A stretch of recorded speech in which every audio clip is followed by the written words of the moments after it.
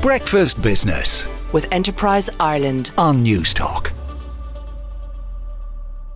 We are all looking around for new solutions to the climate crisis. Is it batteries?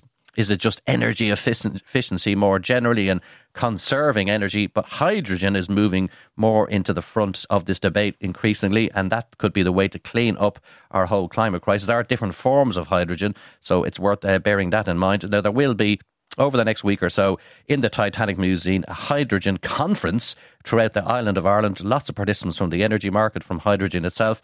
And Director and Spokesperson with Hydrogen Ireland, Paul McCormack, is now coming on the line to tell me about the conference, but also the potential in hydrogen as a way to address the climate crisis. Good morning to you, Paul. Good morning, Emmet. How are you? Very well indeed. Now, hydrogen for probably a few years really has been touted as a possible solution to the climate crisis. For those who haven't been listening up to this point, can you just very briefly give us an idea of what it might be able to do for us in terms of addressing this problem?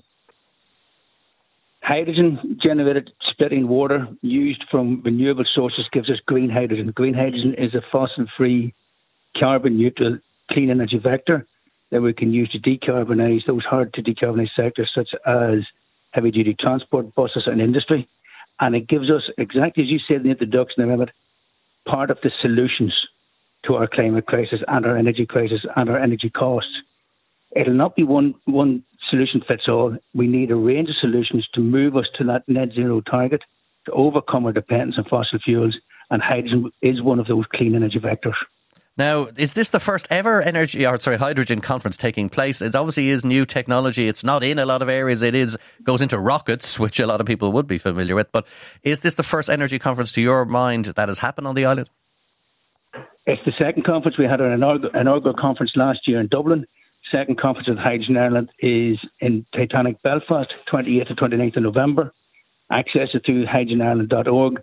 And as you said, it's about all of the technologies, the leading energy players in Titanic Water working together to build those solutions.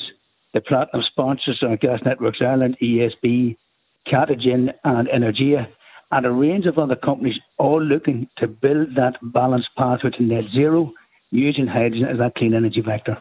Now, Paul, there's obviously different forms of hydrogen. There's brown hydrogen, which we're less, keen on, comes from coal. And there's grey hydrogen coming from gas. And then there's pink hydrogen coming from nuclear. There are all sorts of other forms as well. I mean, will all these different voices be at the conference, or is it a particular branch of the hydrogen industry? Our destination is green hydrogen, but there will be many different forms of hydrogen on that journey to net zero. And we must deploy them all. The pink, the white, the red, the green, even the dark green technologies being developed by Catagen and Belfast are all steps away from fossil fuels towards that net zero destination and towards that ultimate green final destination. But all of those stages must be deployed and must be utilised to wean us off our dependence on fossil fuels and give us that clean, balanced pathway to net zero. And we must continually strive to balance that as the journey continues.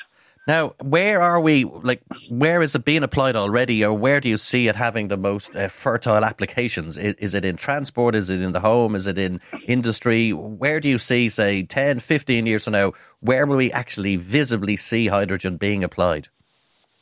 Currently, we have green hydrogen being produced by Energia in Long Mountain and Ballymena. Hydrogen buses on the streets of Belfast, the double-decker buses produced by Wrightbus.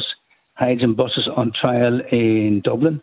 And then looking at that hydrogen transport derivation and the hydrogen derivatives as we then start to decarbonise on a sequential balanced pathway, buses, heavy-duty transport, hard-to-decarbonise sectors, and balance those energy needs along with battery storage, along with fuel cell electric vehicles and battery vehicles to give us that destination we need, and so that Ireland then builds its own energy sovereignty and builds its energy independence with hydrogen as the catalyst for growth. Now, obviously, all energy sources have downsides. There are disadvantages and trade-offs and so on.